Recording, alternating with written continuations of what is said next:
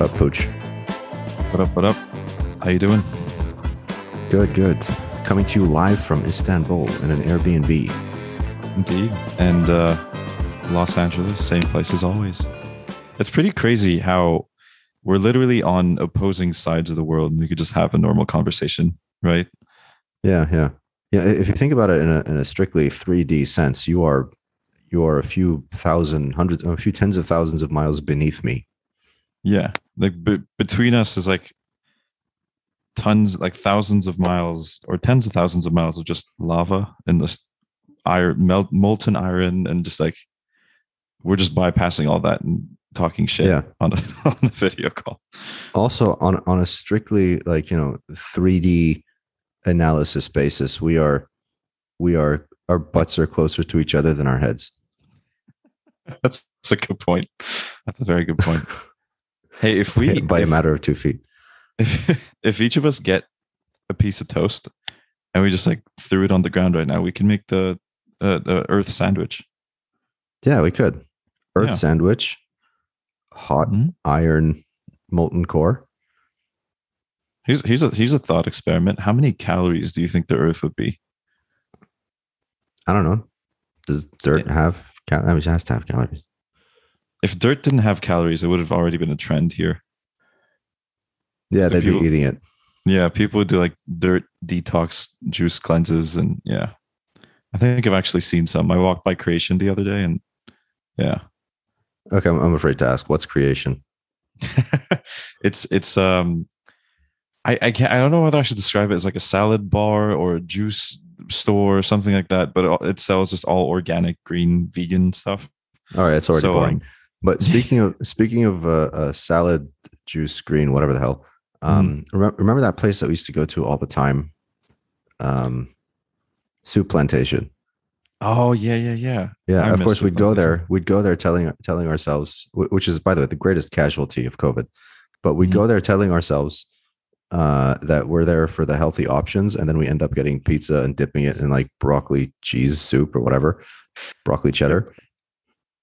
That sounds disgusting, but it's truly, truly delicious.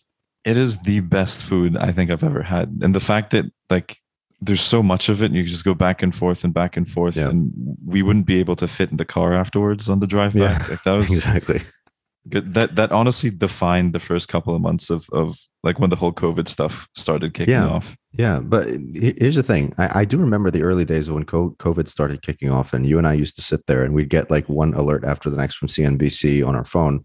And it would just be like, Dow down 1,000 points, Dow up 1,000 points, Dow down 1,000 points. And at this point, there was like, 3.5 cases in Seattle, and people were acting like the asteroid was confirmed on a, direct trajectory with Earth. Mm-hmm. It was crazy. And then it's just like, oh, just 2-week lockdown and everything will be normal again. It's like, yeah, okay. Yeah. I dug back on my timeline and I saw like a tweet that I sent out when we first started, and I was like, day 1 of the 2-week lockdown, I'm waiting for my microwavable kebabs to be done. And damn, like that 2 week turned into just an extended spring break, and then it turned to Zoom classes, and then turned into me pounding the piano in my room while you laugh your ass off in the living room. And then it turned into your lease running out and us living at the Hotel Hilton. Remember that one? Oh yeah, LAX? Yeah. We had a robot bring us toilet paper every day. Yeah, that was funny because apparently we were like too radioactive for human staff to deal with. Yeah, pretty much. But here's the thing: like those early days of COVID, I will never forget that. And not at all. Yeah. Not just for what COVID was, but how it just like blew up my professional career for a little while, and I thought all had gone to hell. But what's funny is, and we're recording this, by the way. So was it like yesterday or the day before we first heard about the Omicron? Oh yeah. The Omicron variant from I'm not sure if it's Southern Africa or South Africa, but from that region. Yeah. Well, it was first identified there. Whether it first evolved there, I don't know. But it was first identified by South African health authorities. And the thing is, so I got on a plane here to Istanbul, Turkey a little while ago, only because I was going stir crazy at home and I need to go someplace. Mm-hmm. as soon as I get here, I get the alert on my phone saying like, oh, the person who tested positive in Belgium had come in through Turkey. And I'm like, okay, great, awesome. So when I was in LA, when everything locked down last year, it was, I mean, I had not moved to LA. I was there visiting Pooch. Mm-hmm. And while I was visiting Mo, it was apparently the day before my flight that everything locked down, and it looked like airplanes would never take off again for a while. Yeah, remember that. Yeah, and now I'm sitting here, it's like, okay, what's the probability that now that people are shutting out the southern part of Africa from, most of its air links to the rest of the world, what's the probability that happens again? And somebody says like, oh, it came through Turkey, and that's the area of that's the problematic region, and now we got to cut that off too. And I just end up getting stuck in Istanbul for another 6 months. My first thought is yay. My second thought is I really hope I can stay in this exact Airbnb for another few months, because if I have to, then I will. And it's a really nice one, by the way. But I'm like very close to Galata Tower, if you're familiar with the region. Oh, yeah. Yeah. Wow, like Istiklal Street is, Istiklal Street is like literally just a couple minutes from the door. Jeez, that's beautiful. Yeah. But back to the point, which is, this COVID part 2, part 3, part 4, like apparently there's more versions of COVID than there are Fast and Furious movies. And it's starting to get people to wonder, is like, yo, is this going to play out again, man? Yeah. It's brought up, like, I think it's bringing up most people's like internal PTSD of like, oh no, like here we go again. Like shit's going to shut down. We're going to be at home, we're going to have to go to virtual again, and people are getting scared. But at the same time, not to, kind of going against my nature and being a little optimistic here. People like, I'm seeing a lot of the reports from South Africa come out, the health examiners, and they're all saying that, there's mild symptoms. I think with enough vaccinations, we should be good enough. And if people get that booster shot, people just can continue with life as normal as possible. Not really fully normal, but here's the thing. Even if that were absolutely factual, if this turns out to be, I'm not saying it is, but I'm saying if this particular version of COVID turns out to be a total nothing burger, it's not going to stop a lot of people from totally shutting down for like a week or two. So Morocco has already announced that they're going to do that. Already, like, there are effects on the markets. Like, the Dow took a massive shit a couple of days ago. The oil markets are down, and that's dragging down equities in the Middle East. So here's the thing. I was actually having a discussion with a portfolio founder a little while ago, and we kind of, not a little while ago, like a couple hours ago, and we brought this up. It's like, dude, what is the probability? Not to be a total hypochondriac, but what is the probability that this is going to play out again, and we got to go right back into pivot mode? Ooh. Yeah, I could see how a lot of industries who were hit hard by that first wave are thinking that right now. They're like, what should we do if this thing blows up again? Yeah. I mean, look, March of 2020. I mean, you remember, you were there. Like, the calls I was having all hours of the night. Oh, yeah. It was, I had a number of portfolio companies like where I previously worked, and as well as my own. People either just absolutely dropped dead, or they went to the moon. And there was kind of very little in the middle. Like, you kind of knew where everyone was going to end up, right? Yeah. And I mean, now that I've had a year and a half to reflect on what went down, I get to sit here in the postmortem and try to piece together the reasoning, or at least some kind of theory of mine as to why some people flourished and some people just kind of dropped dead. And now that we're having these conversations again, I'm starting to think like, okay, let's see how much of that is still relevant in the face of the probability of take 2 of all this, and how much of that was just kind of overfitting the model to what I had seen in March, April, May, June 2020. Yeah. So, I mean, like, so 308 Ventures really only kind of began like investment activities, or really kind of actively looking at DEX like a month ago, less even.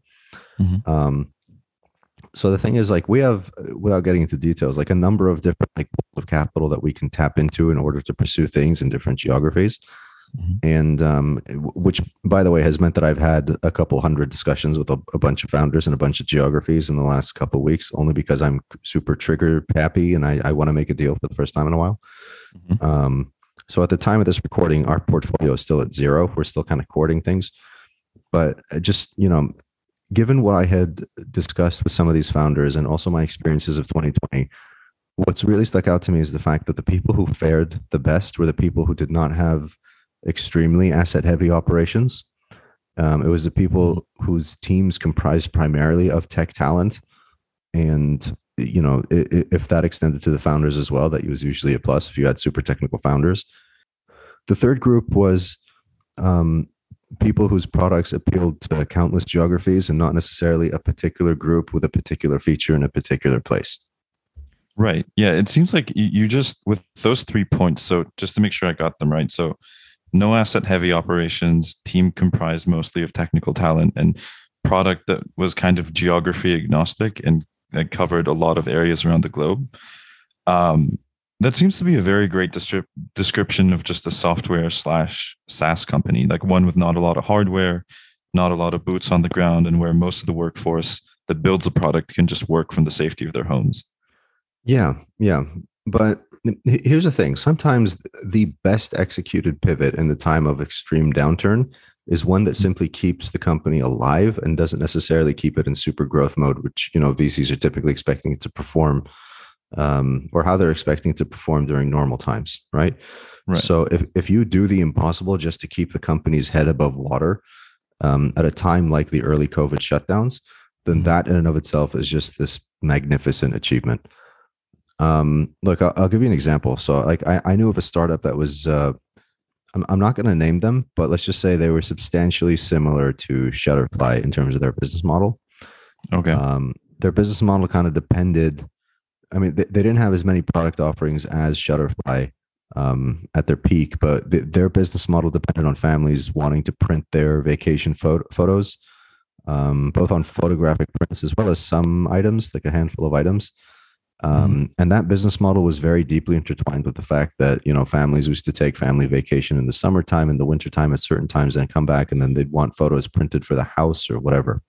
Oh, just to be clear, so that they're kind of a definition of an asset heavy operation, because I'm guessing those printers were all like in-house and they were in charge of the machinery that was printing all the stuff that they'd send to the families. Now, normally people like Shutterfly, the size of Shutterfly, who Apollo Global, I think, owns now as a PE and delisted them. When you're that size, you own the kind of photo manufacturing facilities. All these smaller players, and there's like a billion of them all over the place. Those guys typically don't own it. They just kind of outsource that work. Okay, interesting. So with a particular group I'm talking about, outsource was not really an option just because there was no reliable outsourcing firm anywhere near them. So they had to bring it in-house to maintain quality, even though they were smaller than the people who typically would do that.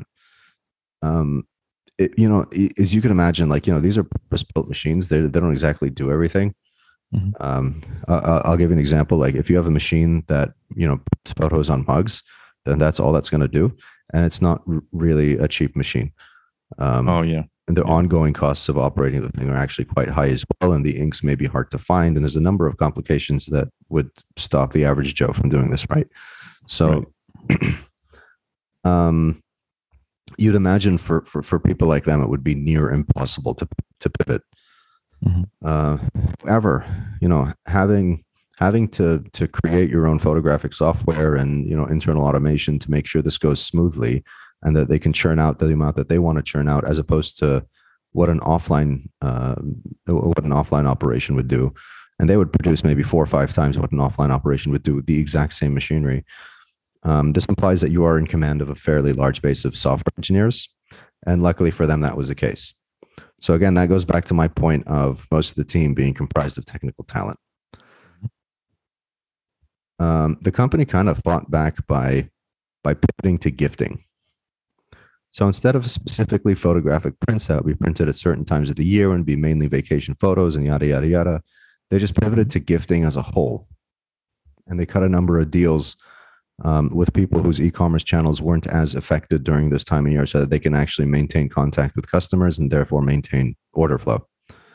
So it seems that what they did was, with a single pivot, not only were they able to use these very directed machines for another purpose, which is very, very difficult to do in and of itself, but they were also able to in some sense, like of what I'm putting together, get rid of seasonality of the product, because gifting is very like if what they originally had in their business model was they wanted to send families pictures or printed pictures of their trips. It seems like all the business like racked up in the summer and then just died for the rest of the year. But what they did with gifting is they were able to kind of evenly disperse that, which is, good if anything, especially in a pandemic. Yeah, yeah, and part of it is really just being able to read a room. I mean, think of a comedian, kind of delivering or kind of doing their content on stage, and then they realize that it's kind of, it bombs, right? Mm-hmm. But there are ways to salvage that and actually get the room lively again and get them back and get them back in the mood. So that's true.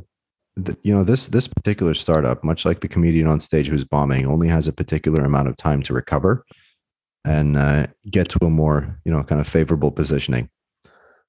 So the asset heavy department really, what they quickly pivoted from the prints and the photo books to more household items and things that they could execute with the same machinery with very little cost or upgrades necessary.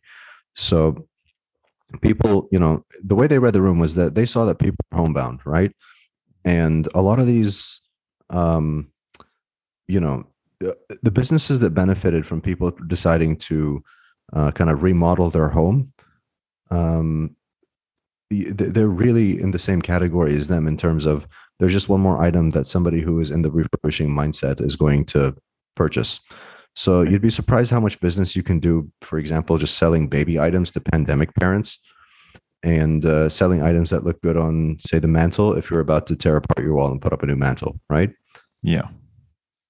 And the interesting thing is they found that their universe of buyers extended far beyond where they had originally focused. So they were starting to get orders from really all across the world. Places, I mean, I saw the list of orders at one point and they were coming in from like the Solomon Islands and then Canada and then Greenland and then Argentina. And when in reality, most of their business was being done between Europe and Southern Europe and the Middle East, North Africa. So interesting. So I guess a question from my end would be, how come when they pivoted and went to normal household items instead of just, I'm guessing what they were like coffee table books of memories of trips. Mm-hmm. Yeah. How was that pivot? How did that pivot kind of unlock a global market like that? Well, here's the thing. The pivot that was intentional was the product mix, mm-hmm. right? The pivot that was totally unintentional was the TAM and the intended consumer. Oh, and yeah. Frankly, I think it's wise to assume that it would always change with a pivot, mm-hmm. but being able to actually continue to capitalize on that is an art in and of itself. So, for example, they found that items that had included text, for example, it was absolutely necessary to start customizing the actual product page for the markets that you intended to operate. So, for example, if I have one app and that app is to attract people to upload their photos and then have them printed in photo books, people who spoke English as a second language had absolutely no problem continuing to use the English app. Or at least they did not witness any significant negative effects from not having, for example, an Italian app in Italy. Right. But when it came to, items in the home and you wanted people's names with particular messages on it and things in print and things, engraved and kind of put around the house, all of a sudden having it in your primary language made, a lot more sense for the consumer. So not having that option would have cost the company the sale. And so they moved from one kind of super app that was sold everywhere, or actually did the selling for them everywhere, if you think about it, to moving to geo-targeted apps and kind of localization.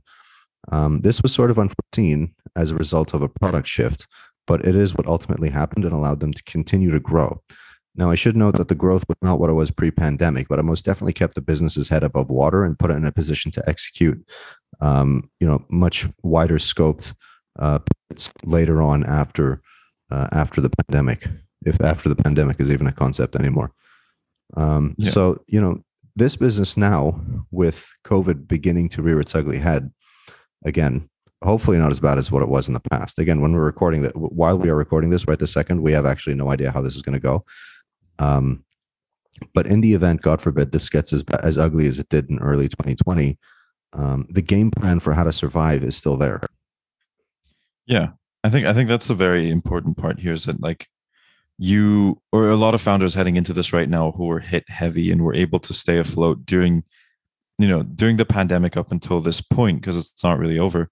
Um, Looking at headlines that are reminding them of March 2020, they have the past 18 months as like the most powerful tool to kind of fall back on of like, Right. what did I do last time? How did that affect my business? How can I do it right now? And I think we can see a lot of like here's the interesting part about it.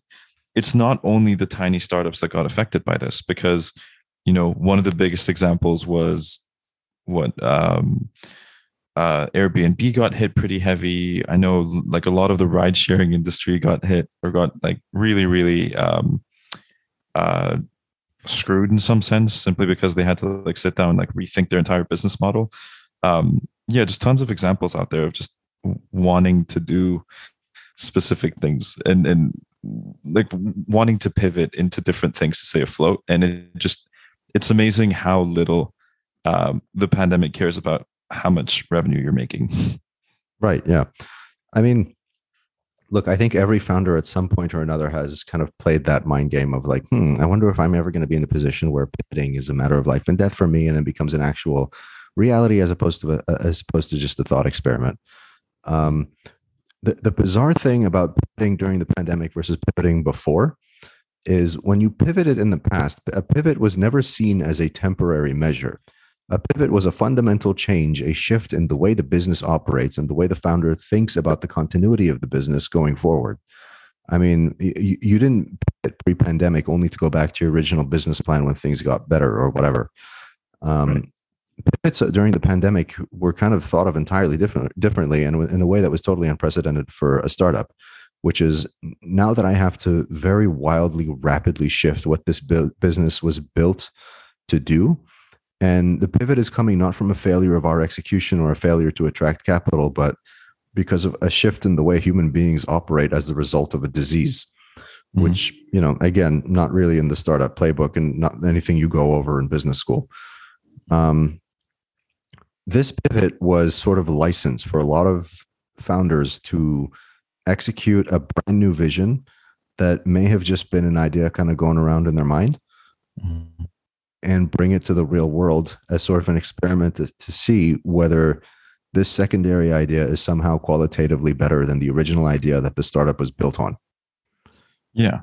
Yeah. And I think most of the times, a lot of the pivots that result in very, very dark eras like this one, or the past 18 months at least, always result in, battle tested or well vetted ideas and business models that pop up that result in just way more successful businesses, I think.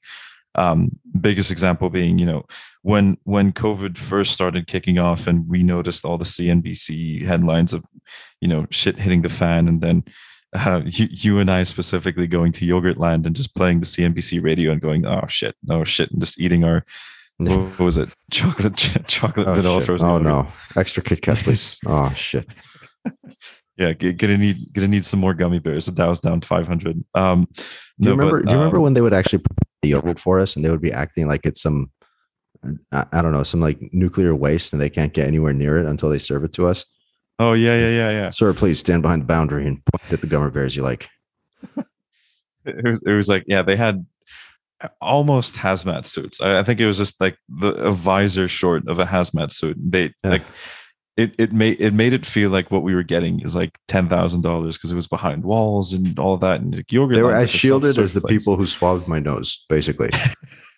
Pretty much.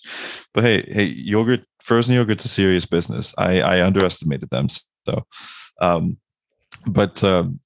going back to the point, I mean that's kind of like the number one thing of like, I remember when 2008 happened. Well, recalling from now, I was 9 at the time, but everyone used to say like, oh, when the economy shit the bed last time, Airbnb came up, Uber came up, and you have a lot of these good battle tested businesses that are able to survive very difficult times because they were created during difficult times. And that's kind of what we're noticing right now, actually, with a lot of the changes that, from big tech all the way down to companies that were just ideas at the beginning of the pandemic, abstract, my startup included. Everyone was able to kind of battle test and make their business models orders of magnitude harder, or that that is harder to beat. It's a very common narrative of around when shit hits the fan is the best time to deploy capital, because that's the situation that separates the boys from the men. I don't know if I'm allowed to say that anymore because it's sexist, whatever, but I think my point is made. Separates the women from the girls, maybe also. But that's a good one. I like that. Yeah, the point is, it's this this polarizing event that shifts you to either end of the spectrum of dead or superstar. Yeah. So the question is, did that just happen to a bunch of startups that otherwise would not have faced that kind of polarizing event if not for COVID? In other words, did we push a lot of crappy ideas into superstardom simply because of the advent of COVID? Like this happy accident for everyone's value cap or valuation, rather. Yeah, so I wouldn't really label it as a happy accident that happened to push crappy ideas. I think the startups with the crappy ideas actually just shit the bed and just sunk during COVID. Yeah. Or sank. I don't know. I'm fobbing out right now, but synced. Sinky doodles. But Sinky doodles. Yeah, they sinky doodled. So the startups that sinky doodled were a little different, but what I would say is that there's been a lot of new products that have come out during the pandemic, adjusted to the pandemic, that were how can I put this? Kind of like, just like I said, battle tested. Like, Lord knows there's, like, say for the sake of example, that there's a company that deals with logistics, and when shit hit the fan March 2020, they pivoted to something else. Well, that pivot could have saved them from the supply chain crisis that we're going through right now. So what the point I'm trying to get to specifically is, like, maybe changes in business models during COVID helped save a lot of startups from potential, like, life or death situations with more crises after COVID, and will continue to save them from other crises that pop up. Well, I mean, every founder is now well versed in crisis management, right? Just by virtue of having been a founder at that time. Exactly. Perhaps there will be, they'll come to their next crisis with a sense of with a sense of calm and rationality that they otherwise would not have had if not for the perspective given to them by COVID. Also, another thing is, startups tend to die a relatively slow death. Like, startups don't just, like, poof in a month. Usually it's just like a series of internal issues and errors that snowball into what eventually kills the business months down the line. But this was like, surprise, fuck you, your startup's irrelevant. What are you going to do? You have 2 minutes to save it. Go, go, go, go, go.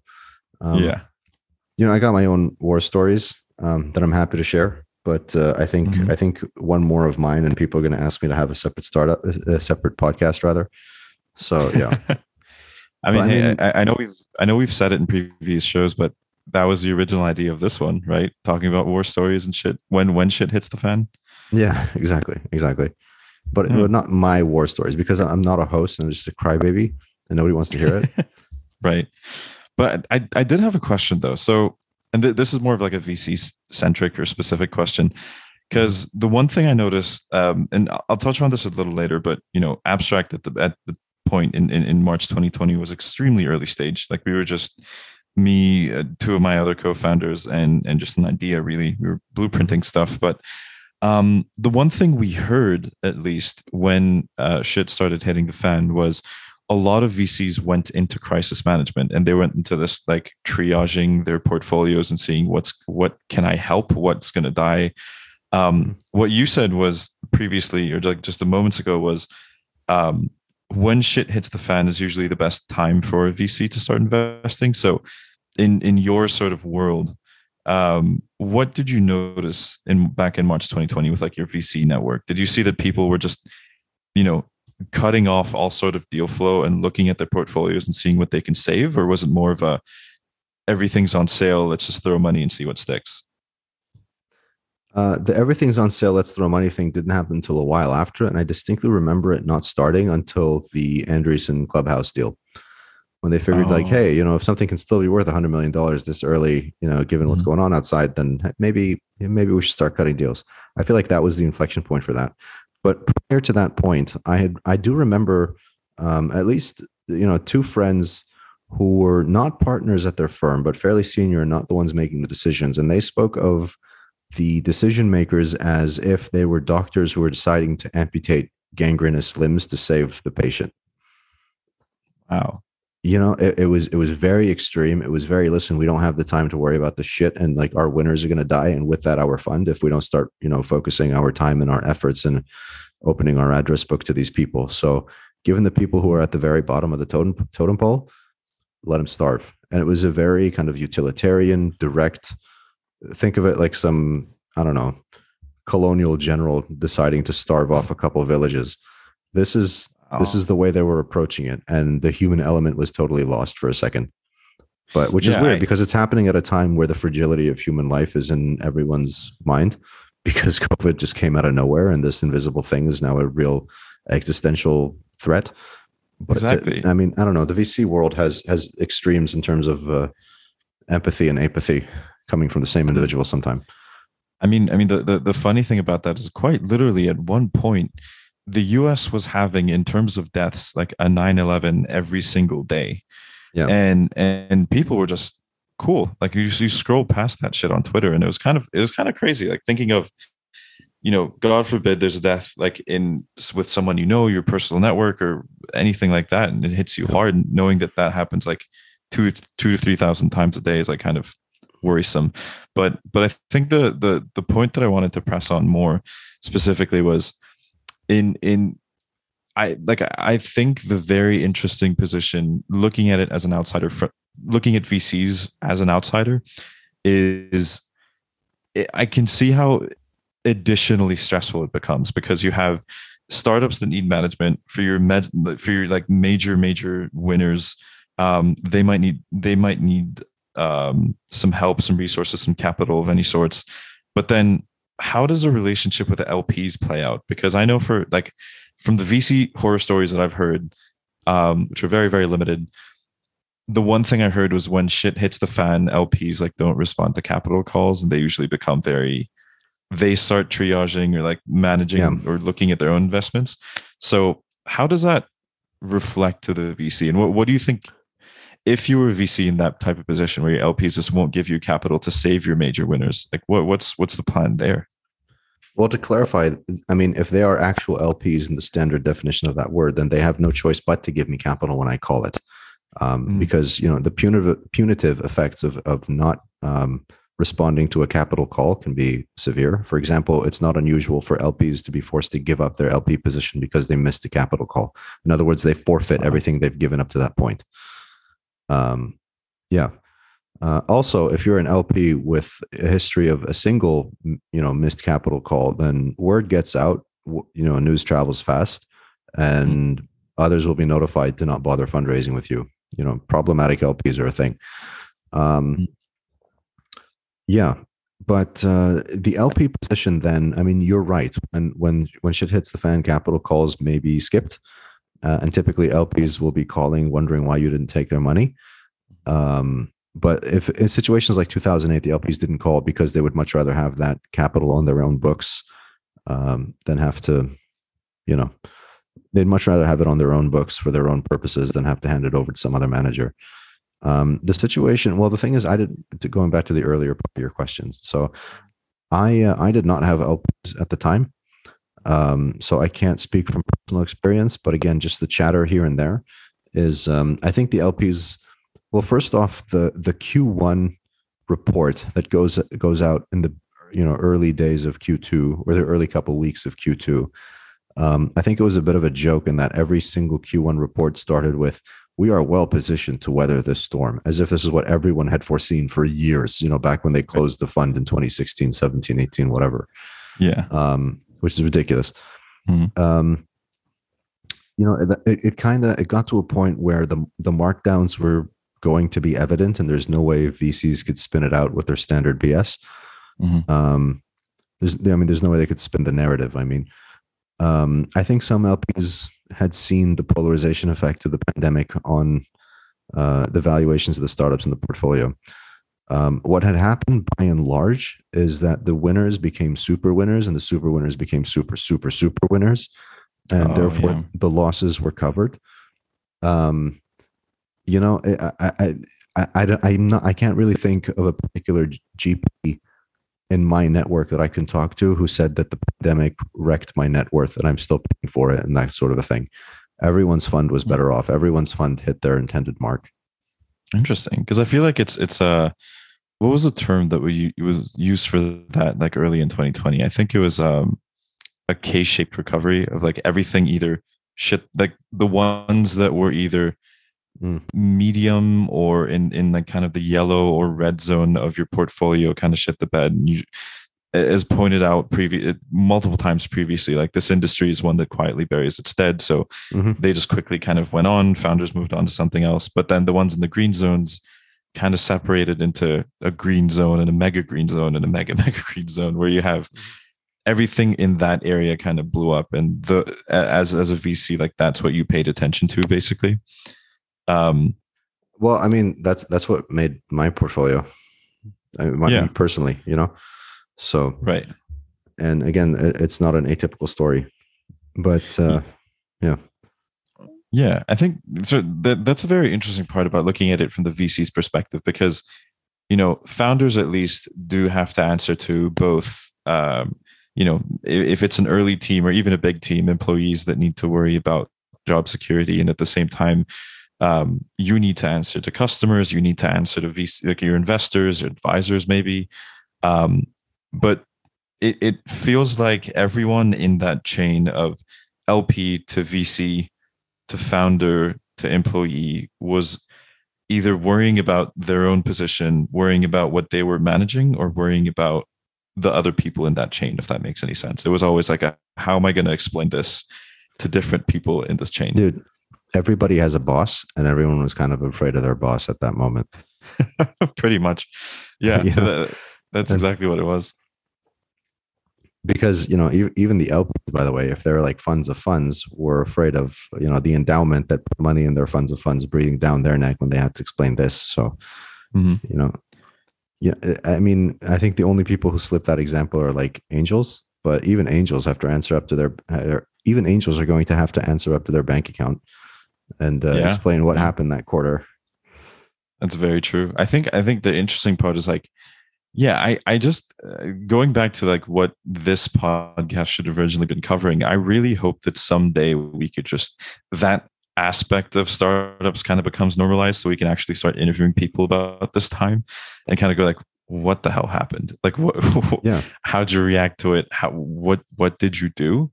Because I think, there's a lot of lessons to be learned from this type of stuff, because, you know, and this is kind of speaking to an analogy or metaphor that you spoke of just now, but it is kind of like you do have to pretend like you're a general in a war. Like people's livelihoods are in your hands, and you have commanders to respond to, and you're fighting something that's, you know, a disease, and it's constantly killing people, and it's like it adds a lot of stress on your plate on top of just being a normal founder. But it's Ben Horowitz of Andreessen Horowitz. Ben Horowitz wrote a now infamous book in the Valley called The Hard Thing About Hard Things. Yeah, it's on my list. You need to get to it if that's on your list. But there was a particular part of the book where he discussed the difference between peacetime CEOs and wartime CEOs, you know, and or leaders in general. You know, there's a number of core differences in the way that individual acts. And they're not talking about two different individuals, but rather one individual at different times and points in that company's history. So, you know, peacetime CEO tries to build consensus and try to get everyone at the table, having them feel like they've pitched into what ends up being the company's mission. Wartime CEO delegates and sets clear goals and communicates them to ensure that that these goals are achieved. Peacetime CEO, how do I put it? So, you know, peacetime CEO is all about like, you know, outreach and making everyone feel inclusive, because generally, you know, your company is not in an existential type of situation. The result the potential outcome of the decisions you make over the next, say week or two at any point in the history of a startup, when it's not in a life or death type situation, is not likely the life or death of the company over the next couple of weeks. Consequential things tend to appear extremely consequential right at the outset. So yeah, no, that makes sense, and I think I've so having only startup experience or just being a founder through a pandemic. Before like we started Abstract, I have been told multiple times that from friends, from advisors, from anyone really, that there is such a thing as being too nice to be a founder, and that's a specific. So I didn't check out the book, but that's a specific snippet that I wanted to refer to multiple times, because it's there's the warmth and empathy part of letting people know that it's cool if you're an employee and you think you're going to lose your job, don't worry about it. You won't, long, because if you lose your job, I lose my job.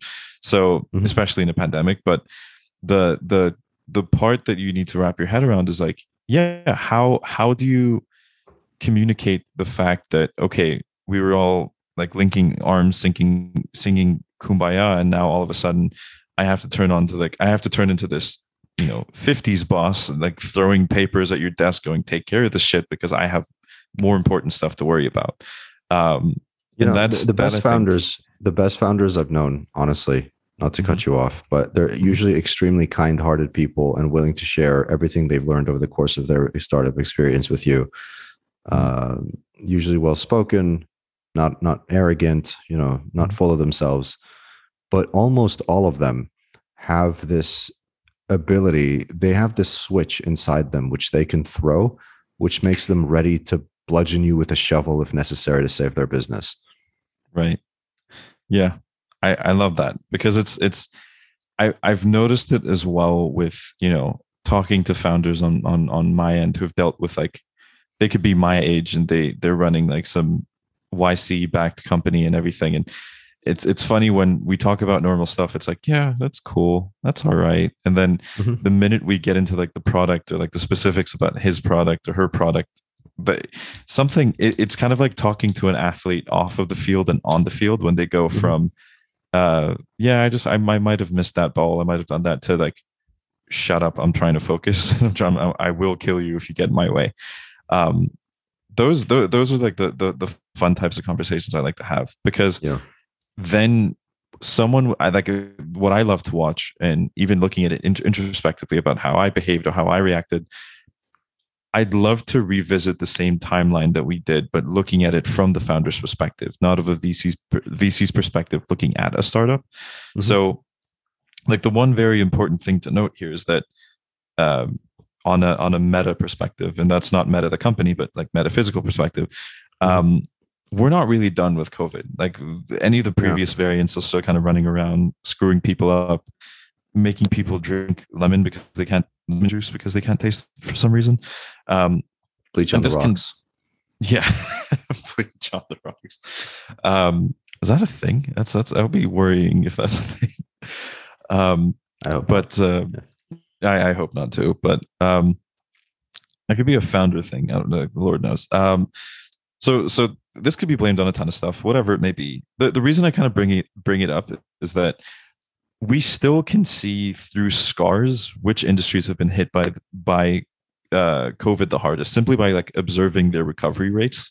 So kind of like we already mentioned back in March 2020, like the main industries we saw on CNBC, Twitter, and most news sources where shit hit the fan and companies were shutting down left and right were hospitality, travel, and I'd say most enterprise SaaS, speaking from like people in our personal networks who had to shut down stuff because large corporations and large deals were shot down because the company needed to cut down on unnecessary spending, for example. So like, both revenue, like looking at those industries specifically, both revenues and VC money heading into those verticals became very hard to come across. But what I kind of wanted to do, just like I mentioned, was zoom in on the founder's perspective of it and see if their startup survived, what they can do to best prepare for a potential second wave. If, knock on wood, this never happens, God forbid. But if Omicron becomes, kind of rewinds us back to March 2020, and like vaccines aren't a shit. This is the second black swan. The Dow's up and down 1,000 points. We can't stress eat at Soup Plantation in yogurt land. I will literally move to like an island off of Phuket in Thailand. I think I'm going to join you, honestly, as long as there's a sturdy Wi-Fi connection. I just need Wi-Fi and a functional toilet. Everything else is negotiable. I'm not living through this crap again. Yes. The functional toilet is optional. I will use coconut husks if I have to, but but yeah, I think the main thing is like, one last thing. I still remember. Do you remember the Viking beard that I grew during the pandemic? I went like 4 to 6 months without shaving. I mean, you still look like that, but yeah. Kind of. No, but I remember I opened up Photo Booth on my Mac in a while, and I saw a picture that I took in like, I think right before we moved out of the apartment when my lease was up, and like I'd say my beard like hit my chest. Like, it was big. I don't know how I lived with that thing. Yeah, I don't know. Good times. Face mop. Yeah, pretty much. Yeah, it's leftovers. It just caught leftovers for me to have for later. Anyways, so like going back to that era or that time, we were kind of fortunate because Abstract in the sense was way too early stage. So kind of like I mentioned before, it was just me and my 2 other co-founders, Patrick and Matthew, and we didn't really have a product. Each of us co-founders had just graduated, and we just moved back into our parents' homes, where we kept working on it until we were able to all move in together in July of this year. So on top of that, Abstract specifically works in a weird blurry line between GovTech and Civic Tech. So we're in the business of kind of working with organizations that track and monitor legislation among other data types, which it's not the type of stuff that dies down during a pandemic. If anything, it starts acting up and people start paying closer attention to it. Yeah. So its impact, had we have been large at the time and with a product, might not have been as bad, but who knows? Of course, like this is not the type of shit you can predict, of course. But the fundamental concept that I kind of want to touch on, and just quick disclaimer, excuse the French, but I am a chuckle fuck. So I am not a seasoned founder with tons of startup experience behind. I'm still trying to figure shit out, but this isn't a chocolate fuck. No, a chuckle fuck. A what? A chuckle fuck. CH. Is this a Gen Z thing? I'm not going to understand. No, I've heard what the older people have called me a chuckle fuck. Oh, okay. I agree with them, whoever they are, but go on. But yeah, so this isn't necessarily me sitting you guys down and telling you what to do, but this is kind of like what I noticed in the stuff that I realized. But the kind of fundamental concept that I've picked up on this past like 18 months is that the most powerful handbook that a founder has in like facing typical uncertainty in an industry is always just history. Look at like instances, not even in business history, but history in general, where people thought they didn't have what it takes. They were put in positions that they were too small to fill the shoes of, and then they were able to learn stuff, pick stuff up, use different approaches and whatever it may be to just learn that position, assume it, and then execute very, very well. So in this instance, you don't need to look that far back in history, although I encourage you to do it because there's a lot of fun stuff back there. But any founder can kind of look back to March 2020 and really take an introspective look at where their company was back then. What were some signs of like shit starting to hit the fan? What they did to weather the storm.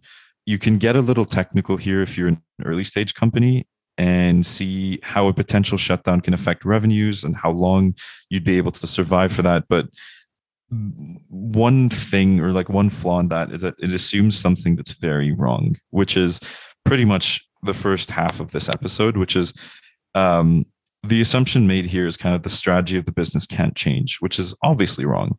I think what's very interesting is that pivots and shifts in business models is the one advantage of being a young, lean company.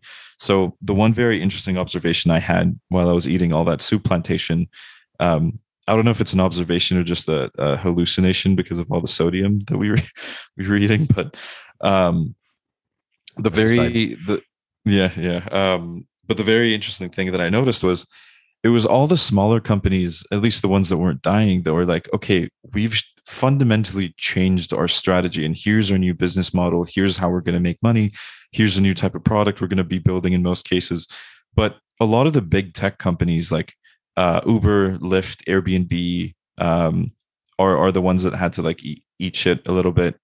And then Amazon and like the other companies on the other hand, they weren't really able to do that, right? Like the most they were able to do was just like start chopping off limbs and killing businesses that they felt was killing off like sub businesses that they thought weren't generating enough revenue. Yeah, it's interesting that you brought up Uber because I mean, look, generally speaking, the larger you are, the more asset heavy you are, the more likely you are to face difficulty navigating the shock as big as a lockdown, you know, with like an indefinite lockdown, most definitely.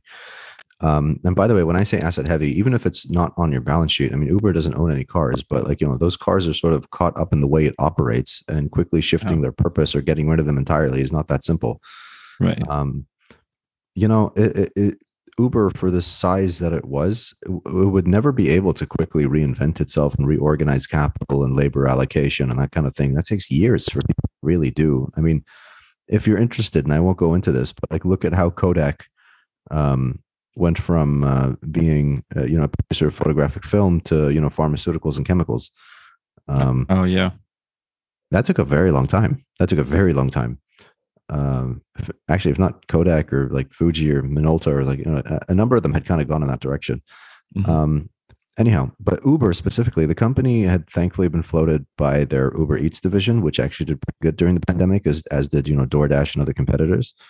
You know, it's true generally for all of delivery and e-commerce, and not necessarily owed to Uber's you know, extreme prowess or whatever. What's important is you stay vigilant, you stay fluid, because, you know, opportunity can be found in some of the most dire of circumstances, but the larger you are, the more difficult it will be always. Yeah, I think looking at it purely from a systems perspective, it's just there's way too many moving parts to start moving that fast. Like once, if the C-suite and like execs at Uber basically went, okay, let's pivot our entire business model, then next thing you know, you're going to have an entire army of engineers in their late 20s making $500,000 a year going, well, what am I going to do? And Lord knows, you know, what type of effects golden handcuffs can have on people. But it's just way too many moving parts. And with that much accountability, you can't be as reckless as an early stage startup. I do have to say that, because when you're young, when you're young as a company specifically, the biggest thing that you can do is basically go, you can leverage the relationships with all of your employees to go, all right, this isn't a boss. I'm not going to release an internal memo or some bullshit. Let's all just hop on a Zoom call and talk about this, because if we don't, we're going to sink. We're going to die. And I think basically which is a great motivator. Exactly, it is really a great motivator. And the good thing about it is like the number one thing that everyone did was, that's at least what we had to do on a couple of times, not specifically related to COVID, but when shit came close to hitting the fan, like when we felt like a lot of our employees were getting stressed because of like upcoming deadlines or something like this, we just always hop on Zoom calls and we go like, what's up? And I think that's something that has kept our relationships very, very strong.